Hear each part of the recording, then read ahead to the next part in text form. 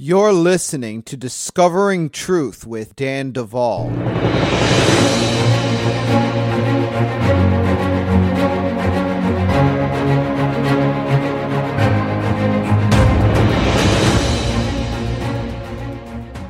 Folks, I am so excited about so many things. I don't even know where to begin.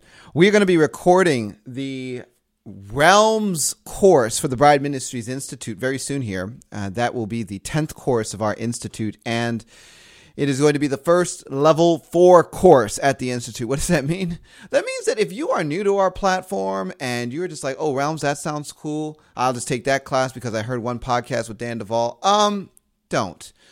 This class is going to be very, very deep, and it's going to require some foundation. I promise it will be highly offensive to many people that do not have the foundation to understand the content of that class. So we're making it a level 4 class and saying, look, do some prereqs first, take some of our other courses, get a foundation so you know why this class has the content that it does. But for those of you that are there and ready for it and waiting for it, it is coming soon.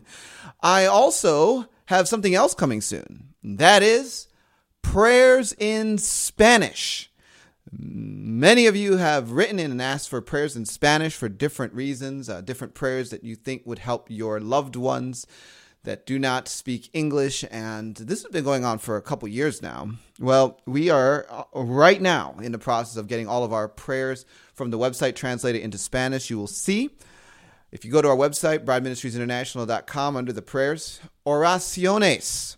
It's on the menu, and right now it just says coming soon, but within the next few weeks, you will see that populated with all of our prayers in Spanish to be shared, and of course, they're available for free to anyone, anywhere in the world.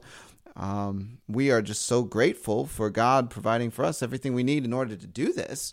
The next step is going to be to translate the entire Bride Ministries Institute into multiple languages. And I'll tell you what, this is a project we are beginning on, right now. And so over the coming months, you will see the fruit of that. And I just want to say thank you to all of you that continue to support us financially, because these are the kinds of things we are able to do because you are sowing into our work. And remember, the Bible says, give, and it shall be given unto you, pressed down, shaken together, and running over, will God cause men to give into your bosom. I'm going to tell you this. At the beginning of this year, I said this is a year of end of delay. Moreover, this is a time to sow. In other words, sow in the time of rain.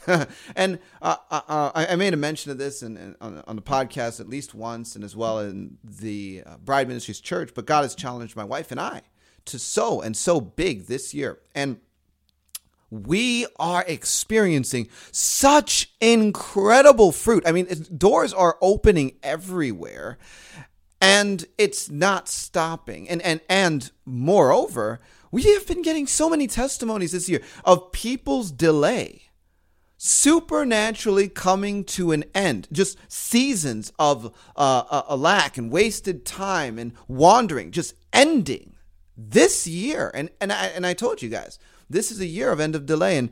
And I'll tell you, one of the ways to tap into that is to sow into that.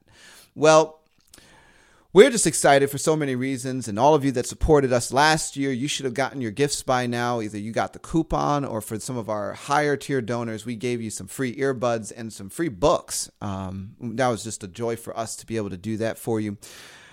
Other than that, we have a amazing program lined up for you this week, and I hope you enjoy it. I'm not going to take any more time on the front end of this podcast. Don't go anywhere. You're listening to Discovering Truth with Dan Duvall.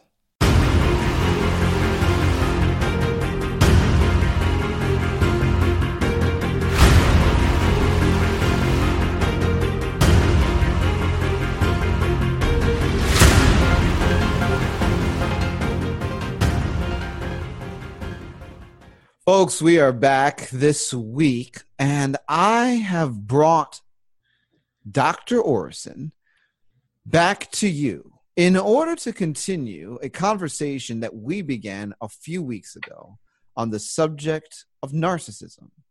Now, if you did not get that podcast, I really want to encourage you to listen to part one because it was really good. He shared so many keys. Dr. David Orrison has been a pastor for over 30 years. He's now the executive director of Grace for the Heart, which is a ministry dedicated to proclaiming the sufficiency of Jesus Christ for all aspects of the Christian life. Now, he has served in the Evangelical Free Church, the United Presbyterian Church. He holds a PhD in theology from Trinity Seminary, and he is here to help us to understand the impact of narcissism. Dr. Orrison, welcome back. Thank you. It's good to be back. Well, after our last discussion, there was a pretty big cliffhanger that I left because towards the end of the program, I said, there's so much I want to talk about. I want to talk about narcissism in the workplace. I want to talk about narcissistic parents some more. I want to talk about narcissism in the church. And I definitely want to talk about healing from narcissism, all things that I'm looking forward to getting to here in greater depth. But really, you get a question often, Dr. Orrison, and it is, can a Christian be a narcissist? And I think that's a very, very genuine question, but I'm just going to pass that over to you and let you kind of address that. And I'm going to ask you to first remind us, especially for those that may have not heard the first podcast, what is a narcissist? Well, that's where we've got to go first. So I basically boil down narcissism to three things. One is what I call the desire for a superior image. Okay, so that's basically someone who feels inferior in themselves, but projects a superior image better than everyone else in every way. So in a Christian context, that's more spiritual, that's better able to control, wiser. I mean, all of these kinds of things. Whatever better means, that's what the person wants to project. The second part is the depersonalization of everyone else. And depersonalization is not a word that we use a lot. It's too big for one thing. It's too long to write. But it's pretty easy to understand. It means basically to take away the personhood of other people so that they aren't real people anymore. The narcissist doesn't see others as real people. And one of the ways to think about this, and we've got a very interesting phenomenon today that actually helps us, and that is the role-playing game. If you think in terms of a role-playing game where you manage the players and other players manage their characters, the narcissist sees other people as characters almost in a role-playing game where his job is to use others to protect himself. And all others are expendable to protect himself. So if you think about it in those terms, the narcissist, and in fact, the narcissist might find himself connected to a character in a role-playing game. They might always identify with a certain character, might really appreciate a certain character's attributes or what a certain character can do. So they like that. And in real life, quote unquote, the narcissist does the same thing, right? So they attach themselves to very useful people. Useful is a great adjective in the mind of the narcissist, right? You get useful people, and then use those people. So that's step 3, being willing and able to use / abuse people to serve that superior image. In other words, so I got 3 things: the superior image, depersonalizing others, and use and abuse in order to serve that image. That summarizes what I would consider a narcissistic message or a narcissistic person or organization or relationship. There are different things that connect to narcissists in general, but they all kind of boil down to those things. Yeah. They have that superior image of themselves. They don't see others as real, and they use or abuse others to serve that image. So there's a definition. Now, your question: can a narcissist be a Christian? And that's actually not the question you asked. The question you asked is, can a Christian be a narcissist? Okay, and understand this is a theological question. So different denominations, different traditions, different backgrounds will have different answers when it comes to whether or not somebody can be saved and all of this kind of stuff. So we understand that. From my perspective, how do I say this nicely? I've known a lot of Christians, as you have, and it's been my experience that Christians can do just about anything.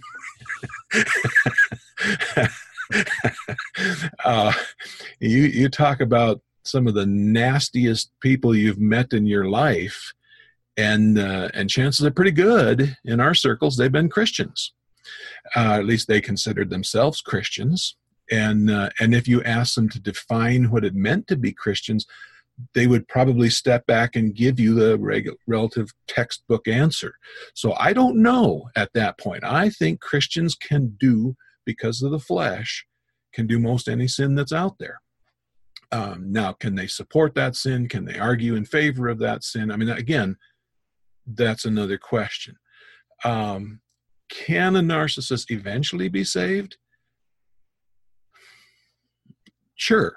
I mean, Jesus can do whatever he wants, right? And I think he can slap Paul upside the head and get his eyes open. Here was a person far more zealous than us, in doing the wrong thing, and God slapped him and said, "Hey, follow me," and he did. So yes, there can be those kinds of experiences. The real question that I get, that nobody actually says, okay, but the real question is, how can the person who did this to me be a Christian? That's really the question. And that question comes from the heart. Because am I supposed to see that person as a brother or sister in Christ? Am I supposed to deal with that person, in the same manner that I deal with supportive and loving Christians? I mean, how am I supposed to relate to this person now, who's sometimes narcissists do some extremely hurtful things? I mean, they can knife you in the back while smiling in your face, and you don't even realize it until you bleed out, right? I mean, you don't know what's happened, but they did it right there, looking into your eyes like they're friends. I mean, I've had people who claimed the entire time that they were my supporters and friends while they knifed me in the back. And you wonder, how can a person be so duplicitous? How can they, act that way? And again, I don't have any particular problem saying that was narcissistic. I have a big problem saying that was Christian. And that's where we go with those kinds of questions. Can he be a Christian? And the answer is, I don't know. I know Christians can do hurtful things. Yeah. One of the primary narcissists that I've had to deal with in my life. Okay. God and I talk a lot in the car, right? Partly, please protect me. No. The way these days have been. But I remember one of the clearest words I've had from the Lord. Okay, almost as though it was audible. I mean, it was a clear word from the Lord. I was saying, Lord, you've got to remove this guy from this leadership position. He is hurting people. He is destroying ministries. He is causing all these problems. It's damaging. I mean, I just went on, and I said, you've got to get him out. And almost as clear as you and I are talking, I heard the words, or not. And but in other words, God had a plan for him in that place. He's still in that. That prayer that I prayed was now 14 years ago. He's still in that job, still doing the same thing, still hurting people. My gosh. And I look at that and I think, wow, what am I supposed to do with that? And there's only one answer that Jesus says all the time, trust me, follow me. What is that to you? You follow me, right? So, okay, I guess. So can a narcissist be a Christian? I suppose. I would never use a narcissist as an example of a Christian. Okay. but Well, I don't know how to answer that any other way than on a personal level like that. I wish I had a nice theological system to walk through. I can appreciate everything that you're sharing, Dr. Orrison. And it's an interesting question from my perspective. I see narcissistic tendencies in people that claim to be Christian all the time. Mm-hmm. As a matter of fact, I think anyone on a bad day can be accused of having a narcissistic tendency bleed through, myself included. Absolutely. Sure. Yeah.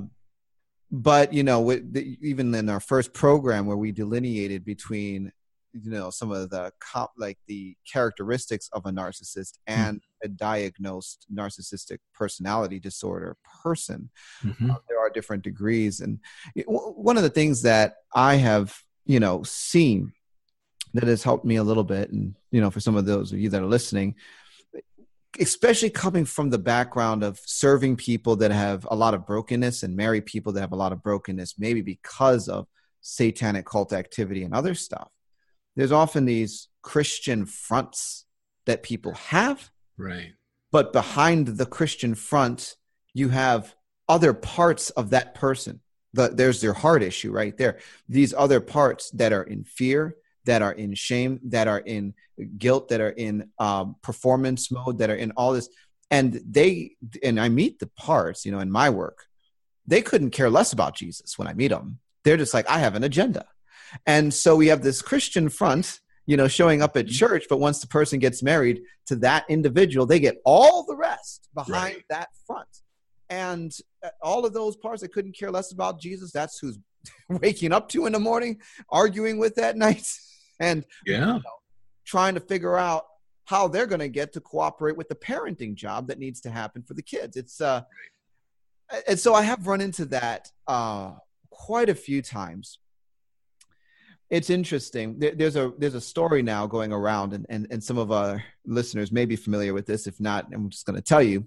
There's a pop star named R. Kelly, right? And his music has ranged from extraordinarily sexual to extremely inspirational. I Believe I Can Fly, one of his number one hits, sung in churches all over the country. Same guy that sung, Let Me Put My Key in Your Ignition, Baby. And so there's now a docu-series on this guy. And when I was thinking about this interview coming up, I'm like, this is it at its finest. This guy had an interview with a lady named Gail King, I think this. And in this interview, he gets up and throws a tantrum. Yeah. He tells her, I'm fighting for my life. He is upset that the people that he has hurt didn't have more positive things to say about him in the docuseries. Fascinating. Amazing. And you watch this and you're, I mean, bewildered.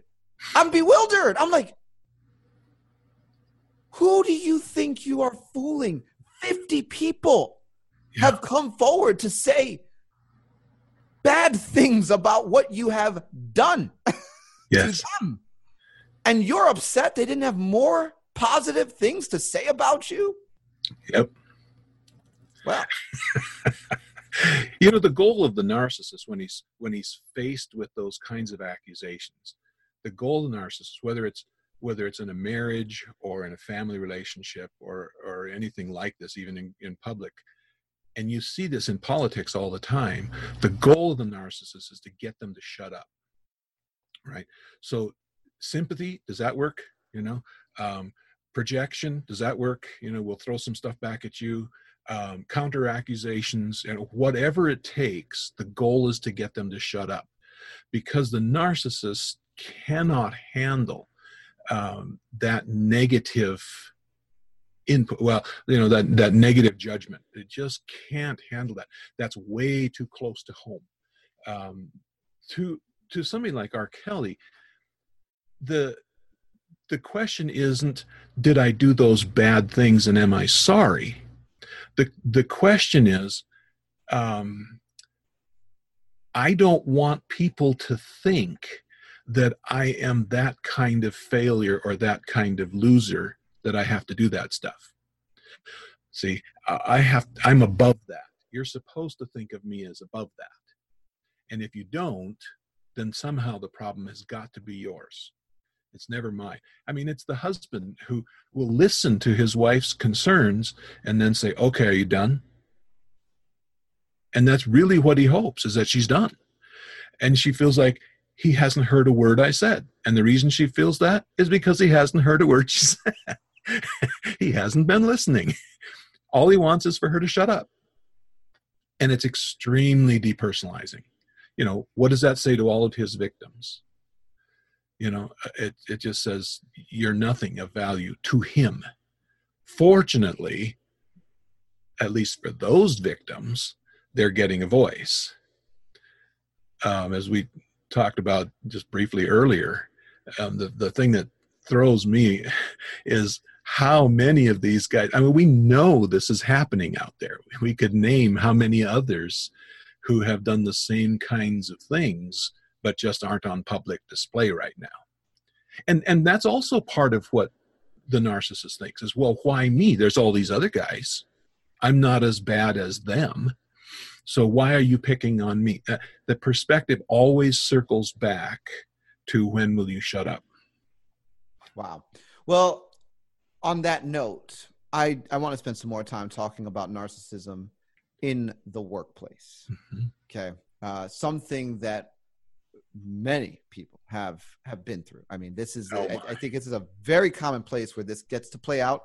And because of the power differentials in a workplace, it can go on because of the lack of morality mandates in most workplaces. It can go unchallenged. What are the signs?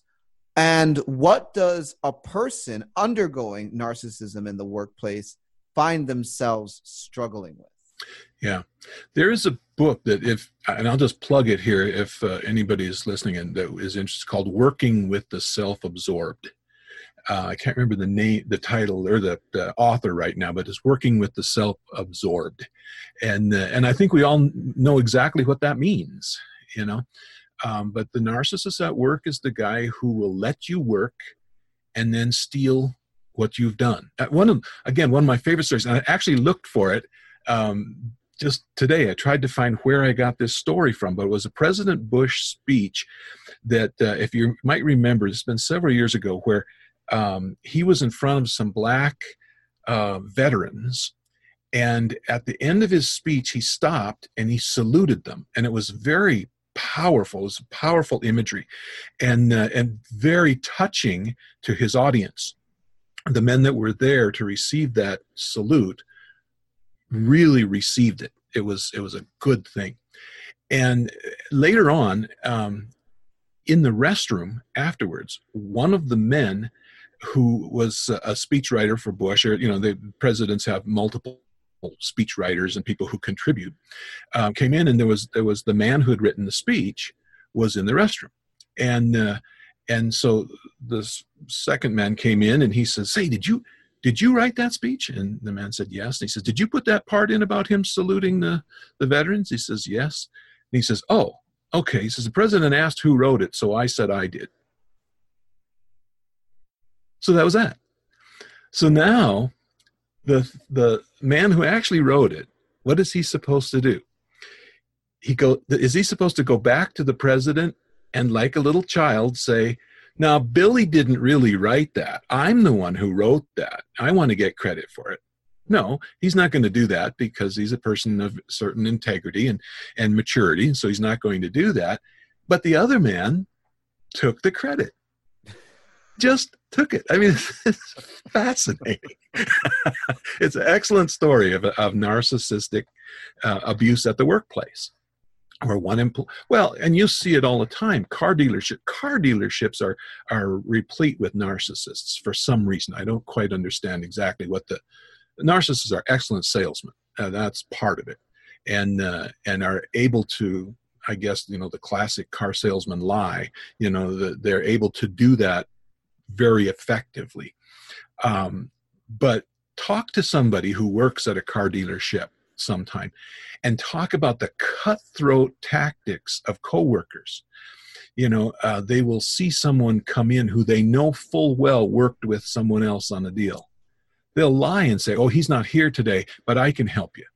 And then they get the commission for the sale, even though so-and-so worked with them before. I mean, that kind of stuff happens all the time at the workplace. Workplace politics can be devastating for somebody who's trying hard to do the right thing. Because again, like you said earlier, it's just hard to fathom who would do that. You were raised to be honest. You were raised to be gracious and maybe even have some deference, toward other people. My son is in retail. If he has a sale and he works, he can put his numbers on, or he can put his coworkers' numbers on. And every once in a while he'll back off and say, no, so-and-so started this, so he needs to put his numbers on. That's how we train to do our lives, but that's not how a narcissist has trained to do his life. Get everything you can. Now, the other thing is, the narcissist believes everyone above him is inferior. Okay, they shouldn't have those positions above him. He should have those positions. Everyone below him is nothing.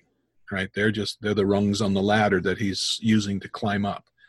The boss is inferior and just not, he doesn't know what he's doing. So the narcissist can criticize him, but never to his face. So again, you see this stuff and you want to log all of it. And I've told people over the years, I've said, log this stuff, write it down. But there's a futility in that, because by the time you're fed up enough to go and talk to the boss, the narcissist has already talked to the boss about you. And so he's precluded some of this. And he's already made it so that if you ever go to the boss to talk about him, it's going to sound like sour grapes.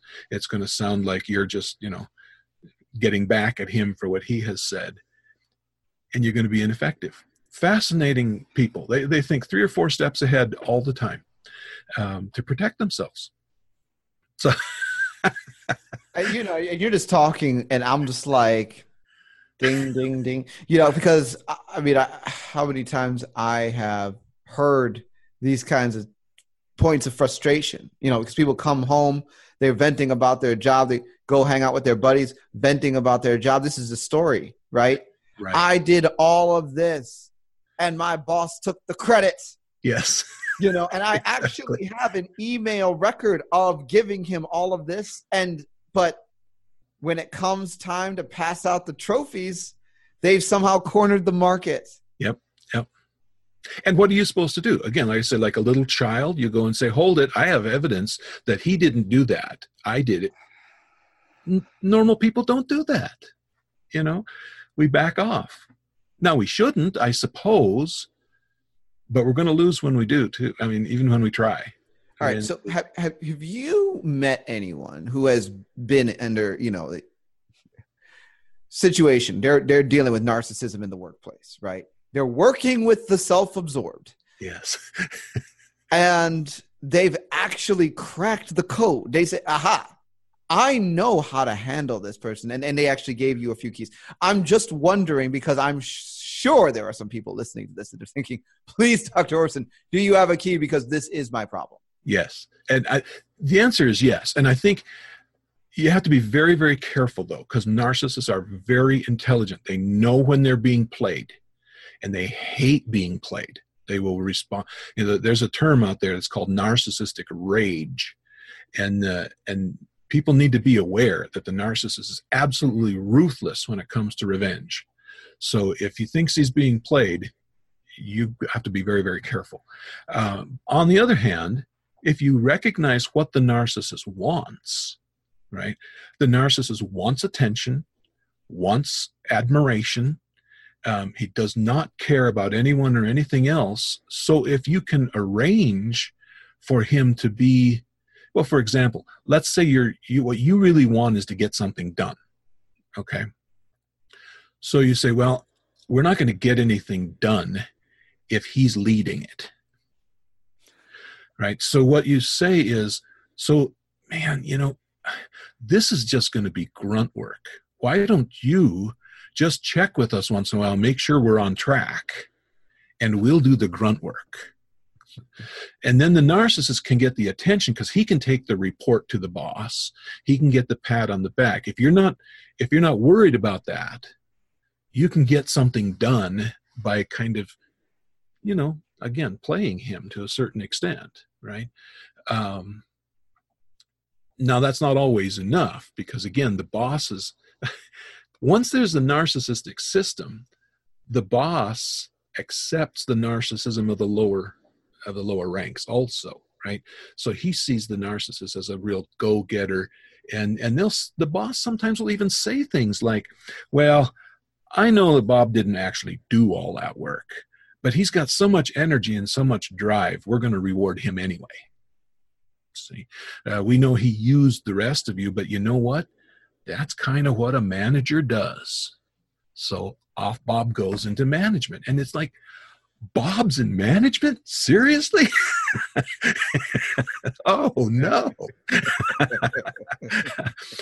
But Bob's not only in management, Bob is the GM, and Bob is the district manager, and Bob is the marketing manager. And, Bob's all the way up the ladder because of the Peter principle. We push people up instead of down, usually in organizations. And so, these guys, they do rise. They do go up. And business politics is still politics, right? It's still about how you look. It's still about how you present yourself. The pastor who's a narcissist, for example, generally, surrounds himself with staff that is competent, but clearly compromised or under the thumb in some way. So he gets everything done. And those who work with him, and I've talked directly with people who've been on staff with a narcissistic pastor, people who work with him find that he's not competent. He doesn't write his sermons. He doesn't lead. He doesn't make decisions well, but he presents himself well. And in a church that's about image, we're kind of slipping into the church here, but if the church is about how we look to the world and to the rest of the churches, especially in the denomination, then our good-looking, bold and brash pastor, he makes us look good. So we don't really care as long as he gets his job done. And if he gets it done on the back of those expendable associates or assistants, that's really not such a bad thing as long as we look good. Of course, nobody says that, but that's the reality. So we're kind of just walking right into it. So here's the thing. Your book is really focused on narcissism in the church. That's where you are, as a man of God, having a larger conversation on narcissism, especially on your website, your blog, Grace for My Heart, so on and so forth. But your book is zeroing in on the church. So since you've walked us into this, let's just talk about it. Open up on some of the revelations that you've had, the way that it plays out at different levels of the church, and help us understand.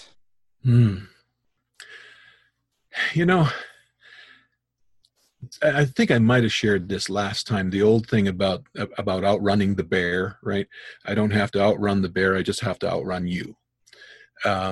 When I come into the Christian life, right? Have you heard that?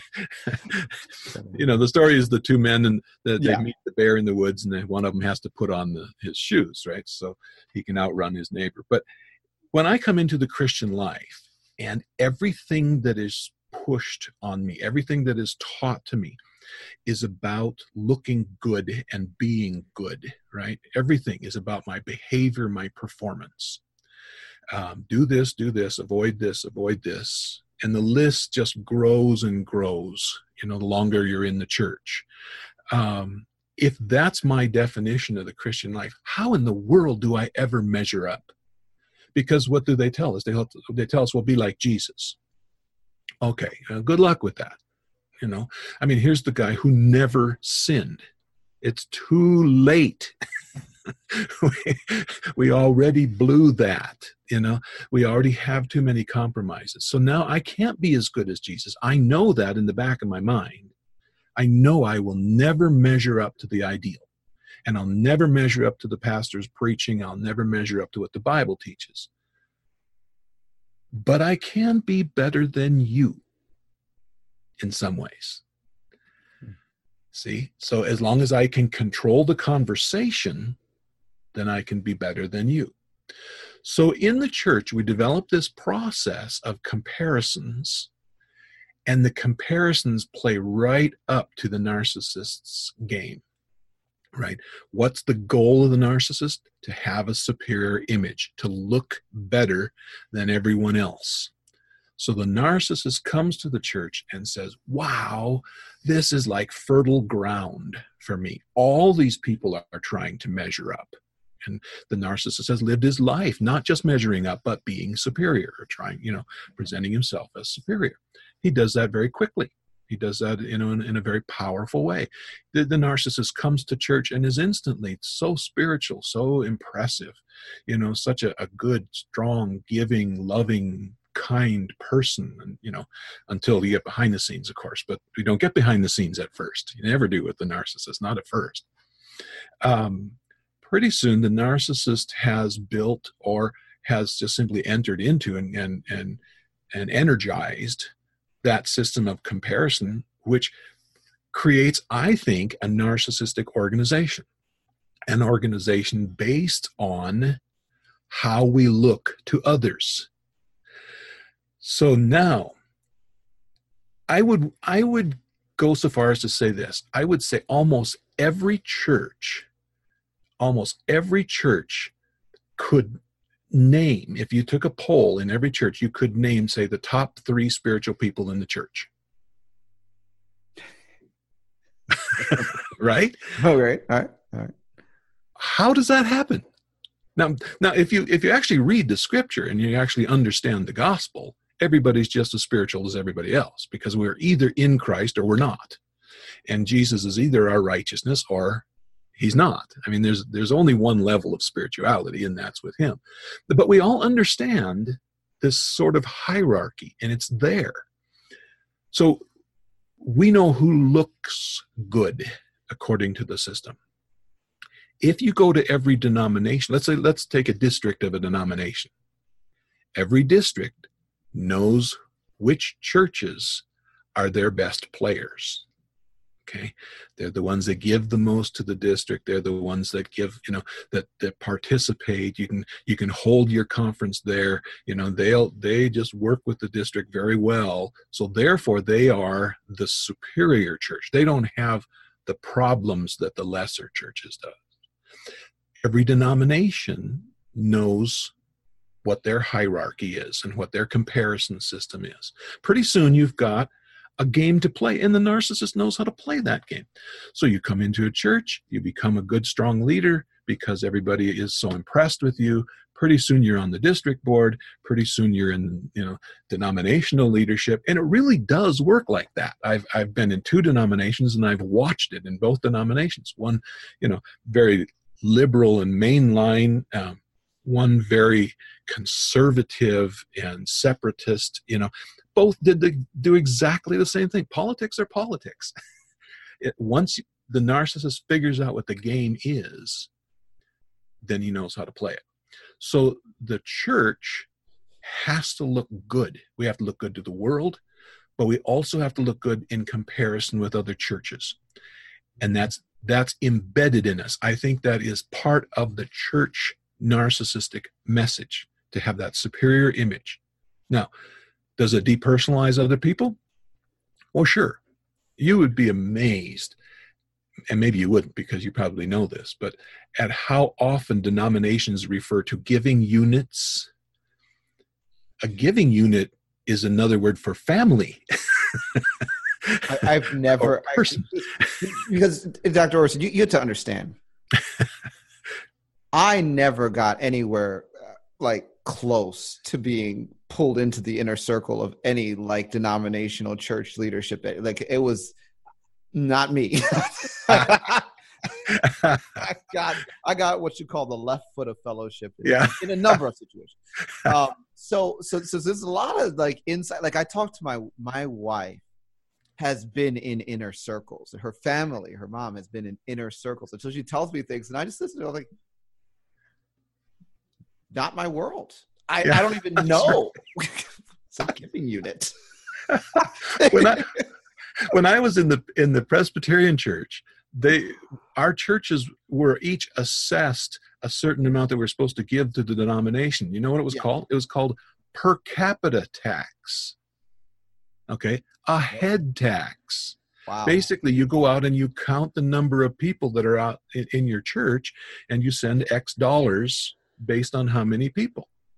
Well, now, in the days in the past, there used to be a great benefit to having your church full of people. When the denomination started to charge the churches on the basis of how many members they had, pretty soon they dropped members because they thought, well, we're going to have to start paying for some of these members.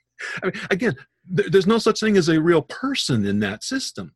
There are members and giving units and heads and things we count. I've never heard a denominational pastor preach this message, what you're saying, like that.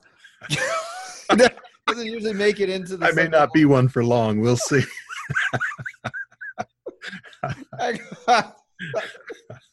Like my philosophy on giving is, I'm going to tell you the benefits of giving, and then we just like.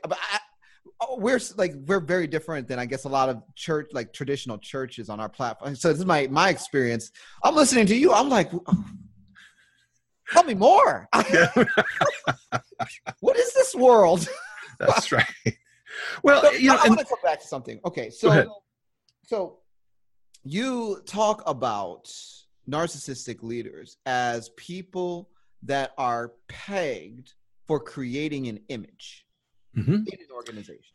Yes. And upholding that image by learning to play the game.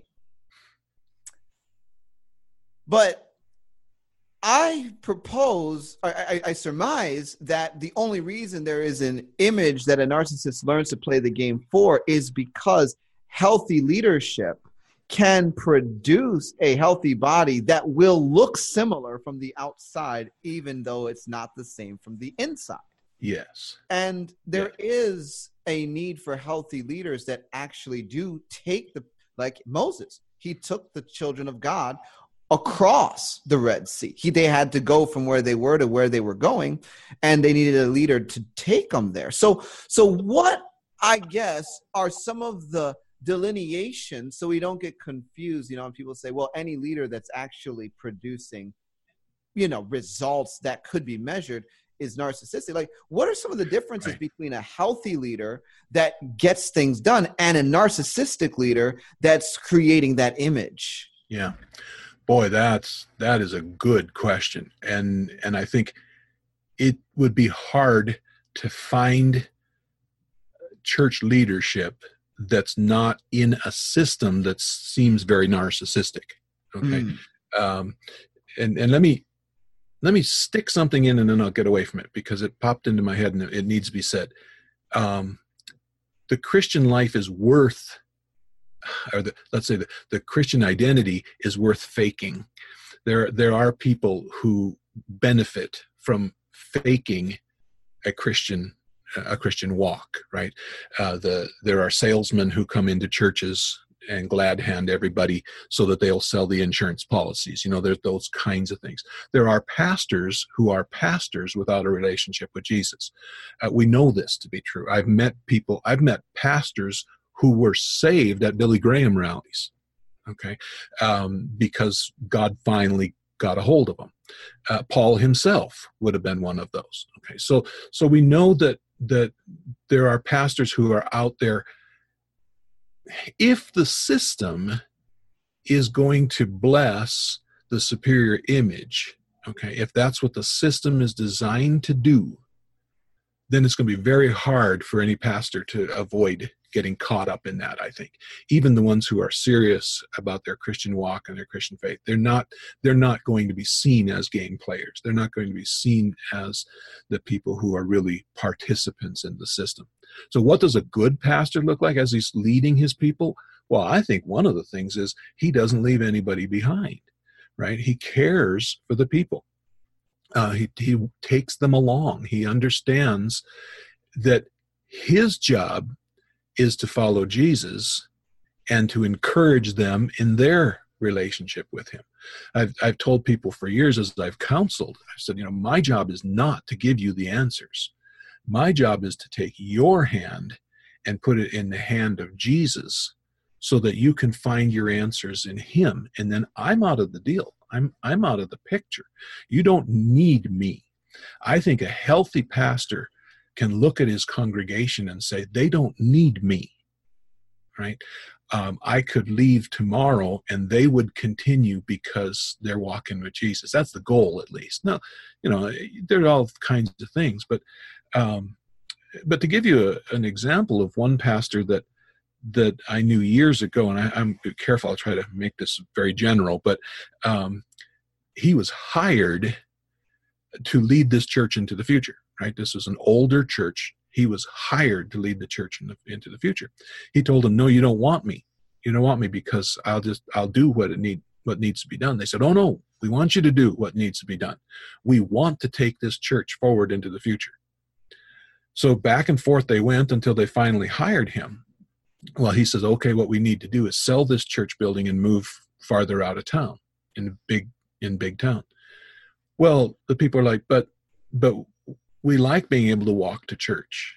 Our older people can drive to church and not feel like it's a long ways away. I mean, you're going to take away our church? And he said, well, that's what needs to be done in order for the church to grow. So then he led them to buy another church, join with another church, buy another building. They sold those two buildings and built a huge facility on the outskirts of town, basically disenfranchised people of two congregations. These people literally had to drive, I'm going to guess, maybe 20 miles, okay, to get to the new church. They're older families, they're older couples. Started a new church, brand new people, brand new facility, completely separate from the older folks. Now he led the church, the church grew, there were all those kinds of things, and he did exactly what they called him to do, but he did it without them.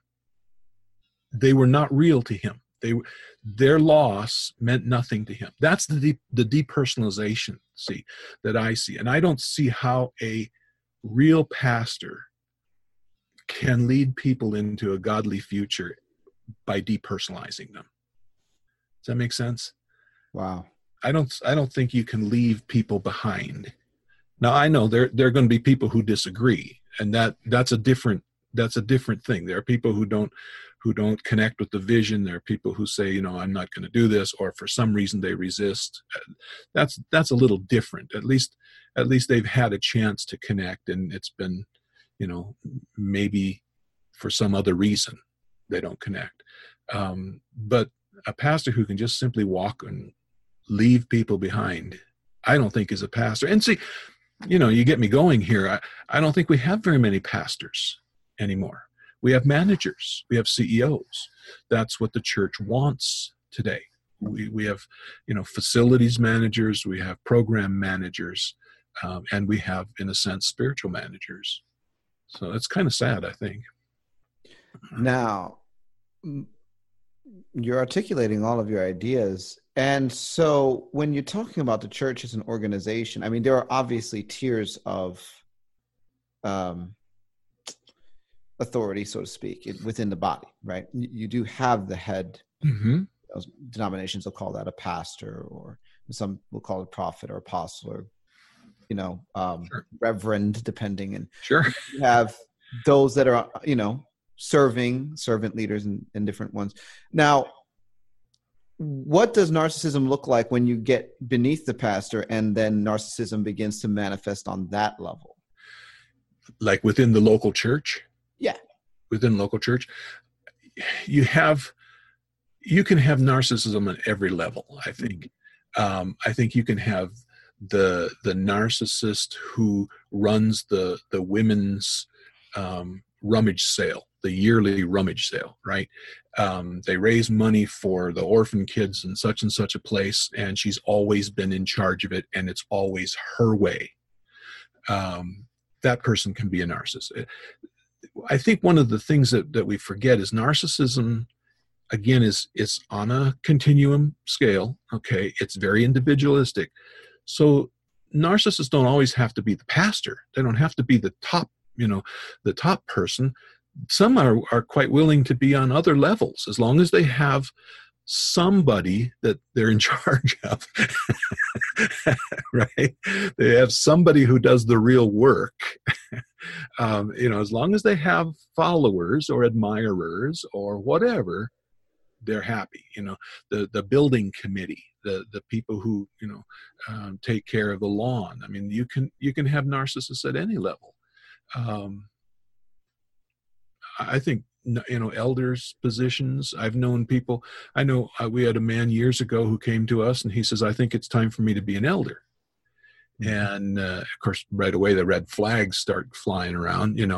And I said, "Well, that's good. We have some work that needs to be done." And he stopped me. He said, "No." He says, I don't have time to do any work. I just want to help you guys make decisions because you need help making decisions." And this is good. This is good. Maybe we don't need you so much. But that's all he wanted to do. He wanted to make decisions, We didn't get him as an elder, by the way. Wow. So I think, again, think in terms of the narcissistic message and the narcissistic system. And it explains a whole lot of what we see in organizations. And if I can, one of the things that I wouldn't mind bringing up and talking about just a little bit is this thing that we're seeing now in I think it's one of the Southern Baptist branches with this. I think there's 600 or 700 documented cases of child sexual abuse. I mean, all of us evangelicals watched the Catholic Church go through their thing over the last 20 years, right?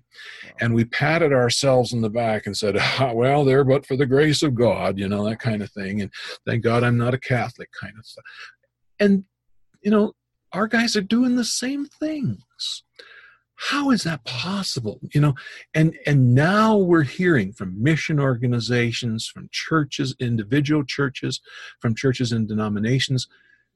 These guys that committed these crimes often, almost, I should say regularly, simply moved to another church, just like the Catholic Church did. We did the same thing. Wow. Why? Well, number one, because we don't want to look bad in the eyes of the world, so we're not gonna have a scandal, right? Scandal, bad, don't like it. It makes all of us look bad, so we're not going to talk about this. We're going to cover it up. Plus, Jim Bob over here, he's kind of a good pastor. He's got a good heart. He's in our system. He's a good old boy. Okay, so we'll take care of him. And we'll make sure, we'll just kind of watch him so he doesn't do this again, and pat him on the head and, try to get his accusers to shut up, right? Because that's the goal. Let's get them to shut up, and we'll push them off to the side, and, we'll commiserate. We'll give them some counsel or something like that. And in the process, we'll make ourselves look okay. We'll cover this. And that's one of the big questions is, how in the world could a system cover 600 or 700 documented cases? How is this possible? God. I think it's not only possible, it's not surprising. It's how a narcissistic system works. Image is everything. Victims are nothing. That's terrible. You know, you hate to even put that in words, because I know that there's somebody out there who's going to listen to this, and that right there was a major trigger, and I'm sorry, because, you know, I understand that that's got to hurt a lot. But understanding what happened is part of this. When you we ended last time by me saying, I think part of why I wrote this book is to answer what the heck happened. You know, well, Wow. there's an answer out there. Now, here's what's interesting to me, and I'm taking this maybe a little farther, but one of their answers in the Southern Baptist Church right now is possibly going through these churches that have been offenders and systematic offenders, where they've maybe had multiple people or a system that protected people, and they're going to get rid of those churches. They're going to get those churches out of there. Well, what's that about? That's not discipline. It looks like discipline. That's more cover-up, right? That's the boss who says, this employee who's unhappy, my goal is to get him out of there so that my performance measurement as a boss goes up. I don't have as many unhappy employees. I get rid of the ones that say they're unhappy. That doesn't make anybody happier. It just makes you look better. So getting rid of these churches solves nothing. It maybe looks good on the outside, but that's what it is. That's why the narcissist politician, the R. Kellys even, can go on TV and say, well, I'm sorry, right? Because that's just a price that you pay to look good. Saying I'm sorry looks good. But then everybody else is supposed to shut up after that. You know, it's like, it really is.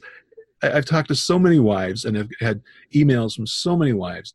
And when I say something like, and the husband says, I'm sorry, there, can we talk about something else now? The feedback I get when I write something like that or say something like that is shocking. They're like, that's what I hear all the time. I'm sorry, can we move on now? But every politician does the same thing. You know, every superstar does the same thing.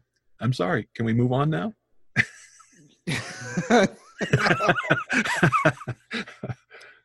Now, on that point, I gotta say one thing, you know, for all the men out there, because we got some hurting brothers. Okay, yeah, I gotta say it. Now, if it's, I'm sorry, I forgot to take out the trash because I worked a 12-hour shift and got home late. Yeah, but we've been arguing about the trash for 4 hours. I'm sorry, can we talk about something else? One thing. That's completely different. Different. Oh yeah, I'm sorry, I beat our child until they were virtually unconscious. Right. Sorry, can we talk about something like I'm sorry, I messed around with your best friend. I mean, come on, there are narcissists who do that. Come on. I just think about it, right? It's like, well, I guess I could change. You know, this is for the non-narcissist feeling convicted. And next time I get, you know, harangued for 4 hours about not taking out the trash, I could say, I am so sorry. Can we talk about this for another hour? Yeah, that's right. Whoa. No, but you are bringing up so many good points, and you really are pulling some keys, bringing some revelation and understanding to the reason why things happen. It's certainly an angle that is revelatory. Yeah. In many ways. It's an angle that is revelatory in many ways. And it does occur on different levels. Was there more you wanted to say about narcissism in the church before I move to parents? No, let's move on. That's good. I wrote a whole book on narcissism in the church. which folks you can grab from Amazon or anywhere else. And narcissism, when you're dealing with narcissistic parents, you bring up this word image. It's just a centerpiece of the way that you define it. It's all about image. So narcissistic parents, by definition, then would be parents that are interested in having the kids produce an image of the family. Yes. Or produce an image of them as parents with very little value on the child, him or herself. So many children that deal with narcissistic parents often have a lot of issues related to this depersonalization of their own humanity that they've experienced from birth onward. Yet this expectation to perform. So I want to let you talk a little bit about that and give us some help. Yeah, this morning, as things go, this morning I was in the grocery store and I heard a man talking on his phone. Okay, one of the wonders of cell phones is everybody gets to listen to your conversation, right? So I heard him on the cell phone. He's talking to his kid. And he's telling, okay, now do this, and if you're going to take the car, be careful, and you could ride your bike and all that kind of stuff. And in the course of this, I love you, watch yourself, blah, blah, blah. He says, now don't disappoint me this time. And then he goes on with, I love you and blah, blah, blah. And I thought, what that kid heard. You know what that kid heard. One thing out of that whole conversation that kid heard, don't disappoint me this time. Zing. That's what the kid heard.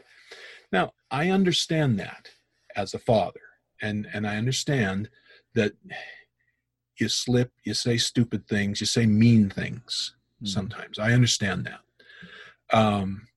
The child of narcissistic parents heard that as part of their identity. I mean, that was, like you said, from birth on. I knew a mother this is 40 years ago, who had told her daughter ever since she was born, I wish I had aborted you. That's what she would say when she got angry with their daughter. But when she was going out or when she was with friends, she would doll the little girl up, fix up her hair. I mean, she was the little beauty queen, who would be on display for everyone to see, and then ripped apart as soon as they got home. And I looked at that story and I started to think about that in context of narcissism. I knew this family pretty well. This little girl grew up thinking that she was only accepted when she was not herself. When she was herself, she was rejected. So she grew up knowing that as long as she could be the little beauty queen, acting perfectly, not acting like a child, okay, not acting like a little girl who might want to skip and jump and have fun or laugh or play. No, don't do that, because that's going to make mom look bad. Instead, be who you're not. Don't be who you are. Who you are is rejected. Be who you aren't. Well, that's exactly a definition of narcissism, right? Put up the image of yourself, the unreal image, and push away the reality of yourself. So it is a truism. It is something that I have to be very, very careful saying, because, again, it hits pretty hard for people. But yes, narcissistic parents produce narcissistic children. They teach children how to do that because that's how mom and dad lived life. And so, yes, you do see these things running through families. Now, interestingly, it doesn't always affect everyone in the family. So a family of 3 children doesn't necessarily have 3 narcissists, probably just one.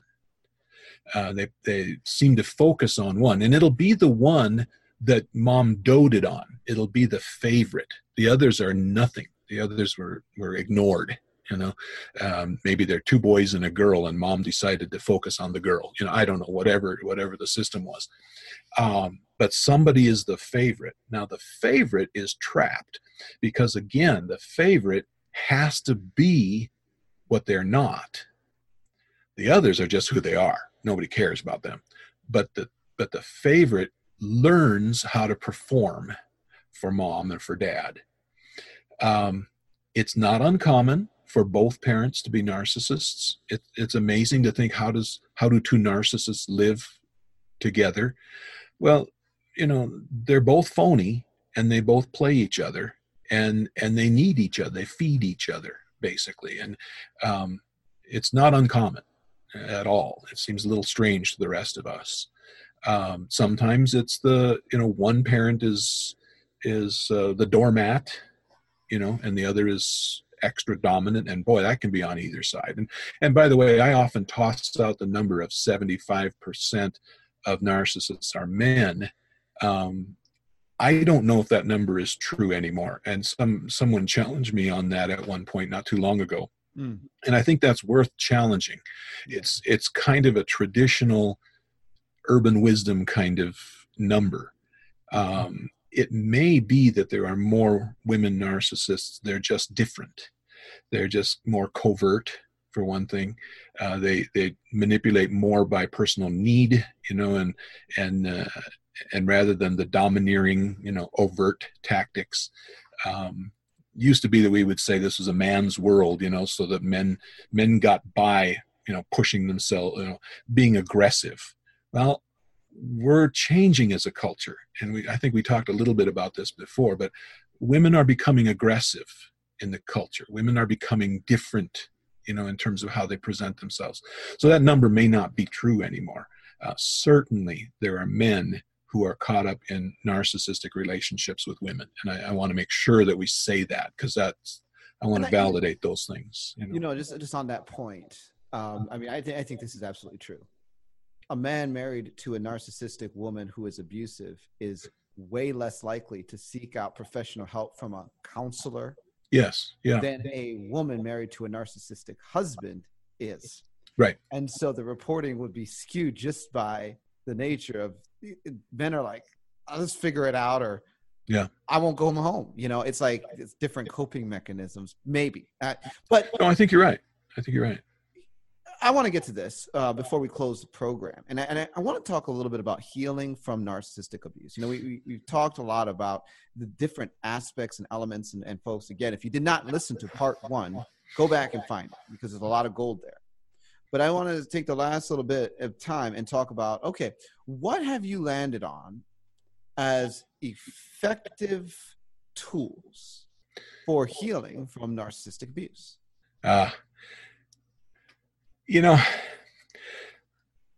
Bottom line is, you have to know how you as an individual receive value. On what basis is your value as an individual? Narcissists target people with low self-esteem and low personal value. Okay, so the person who's already ripping on themselves, the narcissist just comes alongside and connects with that and keeps it going. So narcissists don't often connect with strong people. Strong people just shrug them off and say, who are you, jerk? And they move on to someplace else. Even in a system like a church, a pastor who comes across as being, very, dictatorial and prescriptive in his teachings and stuff. Strong people will go in there and say, whoa, this place isn't for me, and leave. Okay. But people who are already down on themselves, already self-critical, they hear that, it resonates. It's the familiar song that their heart has been playing for a long time. And so they become victimized again. So how do you deal with that? Well, you find the real source of your value. And the real source of your value lies in your relationship with Jesus, your personal relationship with Jesus. It's the kind of thing where you honestly have to say, though no one join me, still I will follow. I'm still going to walk with him, whatever anybody says. It's just Jesus and me against the world. That's okay to say that. That's okay to have that kind of perspective. It has to do with identity. I I had a man come to me a few years ago, and he said, I've been in the church as an adult for 40 years. This man was an alcoholic, been through 2 bitter divorces, lost everything both times. And he says, I've been in church all that time, through all of that. And he says, for the first time since coming to your church, the first time I've heard that God loves me. That about broke my heart. I mean, on one hand, I'm so thankful that he heard that. On the other hand, it just grieves me that somebody could be in church 40 years and not hear that. Now, I understand. I'm not naive. I understand that sometimes there's a time and a place in a person's life where you're ready to receive. But I also know how churches work. If you depersonalize people, you're not telling them that they're loved. Those two don't go together. Goodness. You can't show them that they're giving units and members and then tell them that they're loved and known by name and cared about even when they screw up. You can't have both. And that's where I was going with the pastor. The healthy pastor has to know his people. He probably would move into a project much more slowly than some, because he's going to make sure people come alongside or come along with. So find out about God's love.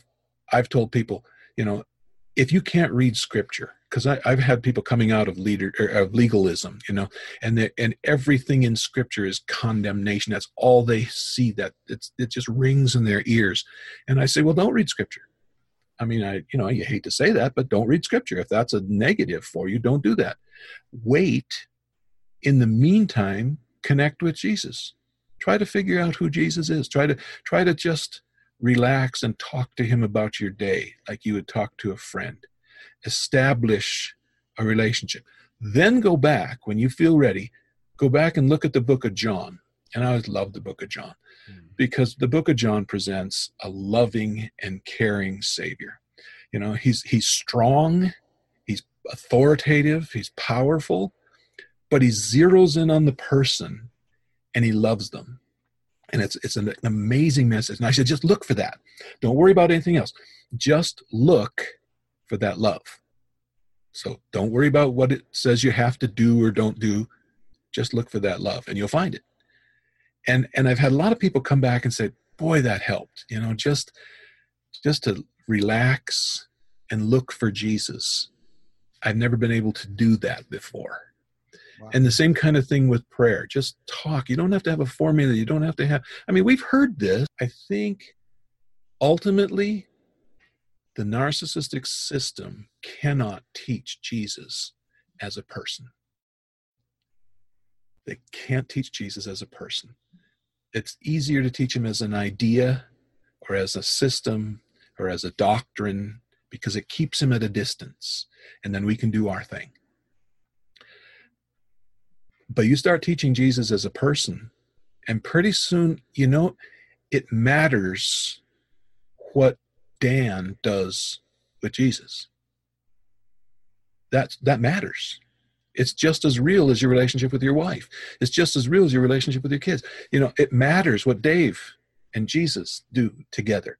There's a real personal relationship. That's where healing comes from. That's the grace that provides that personal healing.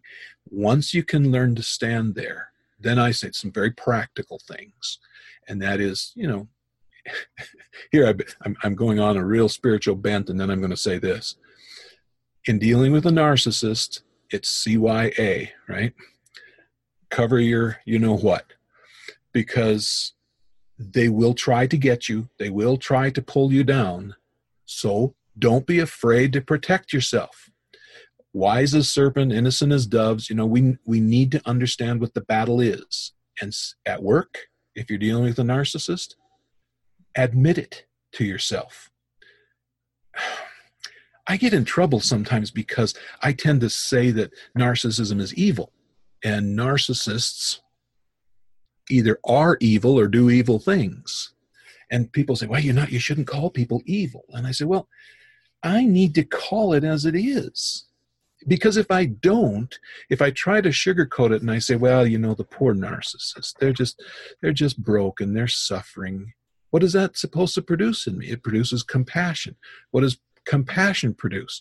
Openness, yielding, welcome. Don't welcome the narcissist. He'll get you. It's not a game to play, right? You've got to protect yourself. There is evil in this world. There are people who will hurt you, and the narcissist is one of them. So don't be afraid of protecting yourself. For a wife, and I think I maybe said this last time, tuck away a little bit of money. Have some friends. Think about if you need to get out of this relationship. Well, heaven forbid. I hope you don't have to. But if you do, where would you go? What would you do? What skills do you have if you need to support yourself and your family? If you don't have any, how could you get them? What could you do? Narcissists pull everybody away from their support systems. They try to isolate. Is there some way to get out of that isolation? Connect with a neighbor, connect with a friend, go out and join an exercise class, go do something, to help yourself become healthy. If you can't do that, then have a spot in the backyard with a chair where you can turn your back on the house for a few minutes and spend some time with Jesus. But have some personal time and some personal space. Begin to build your own identity again. The narcissist steals your identity, steals your life, steals your work, we talked about already, all of those kinds of things. It's okay for you to build you. You know how many people just plain need that permission? They just need to hear that it's okay to do that. They think they're supposed to serve everybody else all the time. That's what got them into this. That's the direction that I would take some of that. Well, you have a lot of seasoned thoughts. Thank you for all of that, Dr. Orrison. Before we end this, what are the websites that you maintain? Okay, so the blog is at www.graceformyheart.wordpress.com. Okay, that's long. You can get there by going now to our website, which is Grace for the Heart. I always have to differentiate that. Sorry. I'm actually trying to start a radio program called Grace for Your Heart, but that's another one. So it's just going to make more confusion. But anyway, it's gracefortheheart.org. And that's very simple, gracefortheheart.org. You can look it up. You can look the book up on Amazon. I've got a devotional book also that's called Walk With Me. You can look it up by my last name or, Dave Orrison. Narcissism in the Church is the name of the recent book that we're talking about. Hopefully we'll have a couple more books coming out here in the next couple months that I'm just putting finishing touches on. So that'll be more grace books, teaching how to have that healthy walk with Jesus, how to be that healthy person. Well, folks, my guest this week has been Dave Orrison on the subject of narcissism. Hope you've learned something. So, until next time, God bless and Godspeed.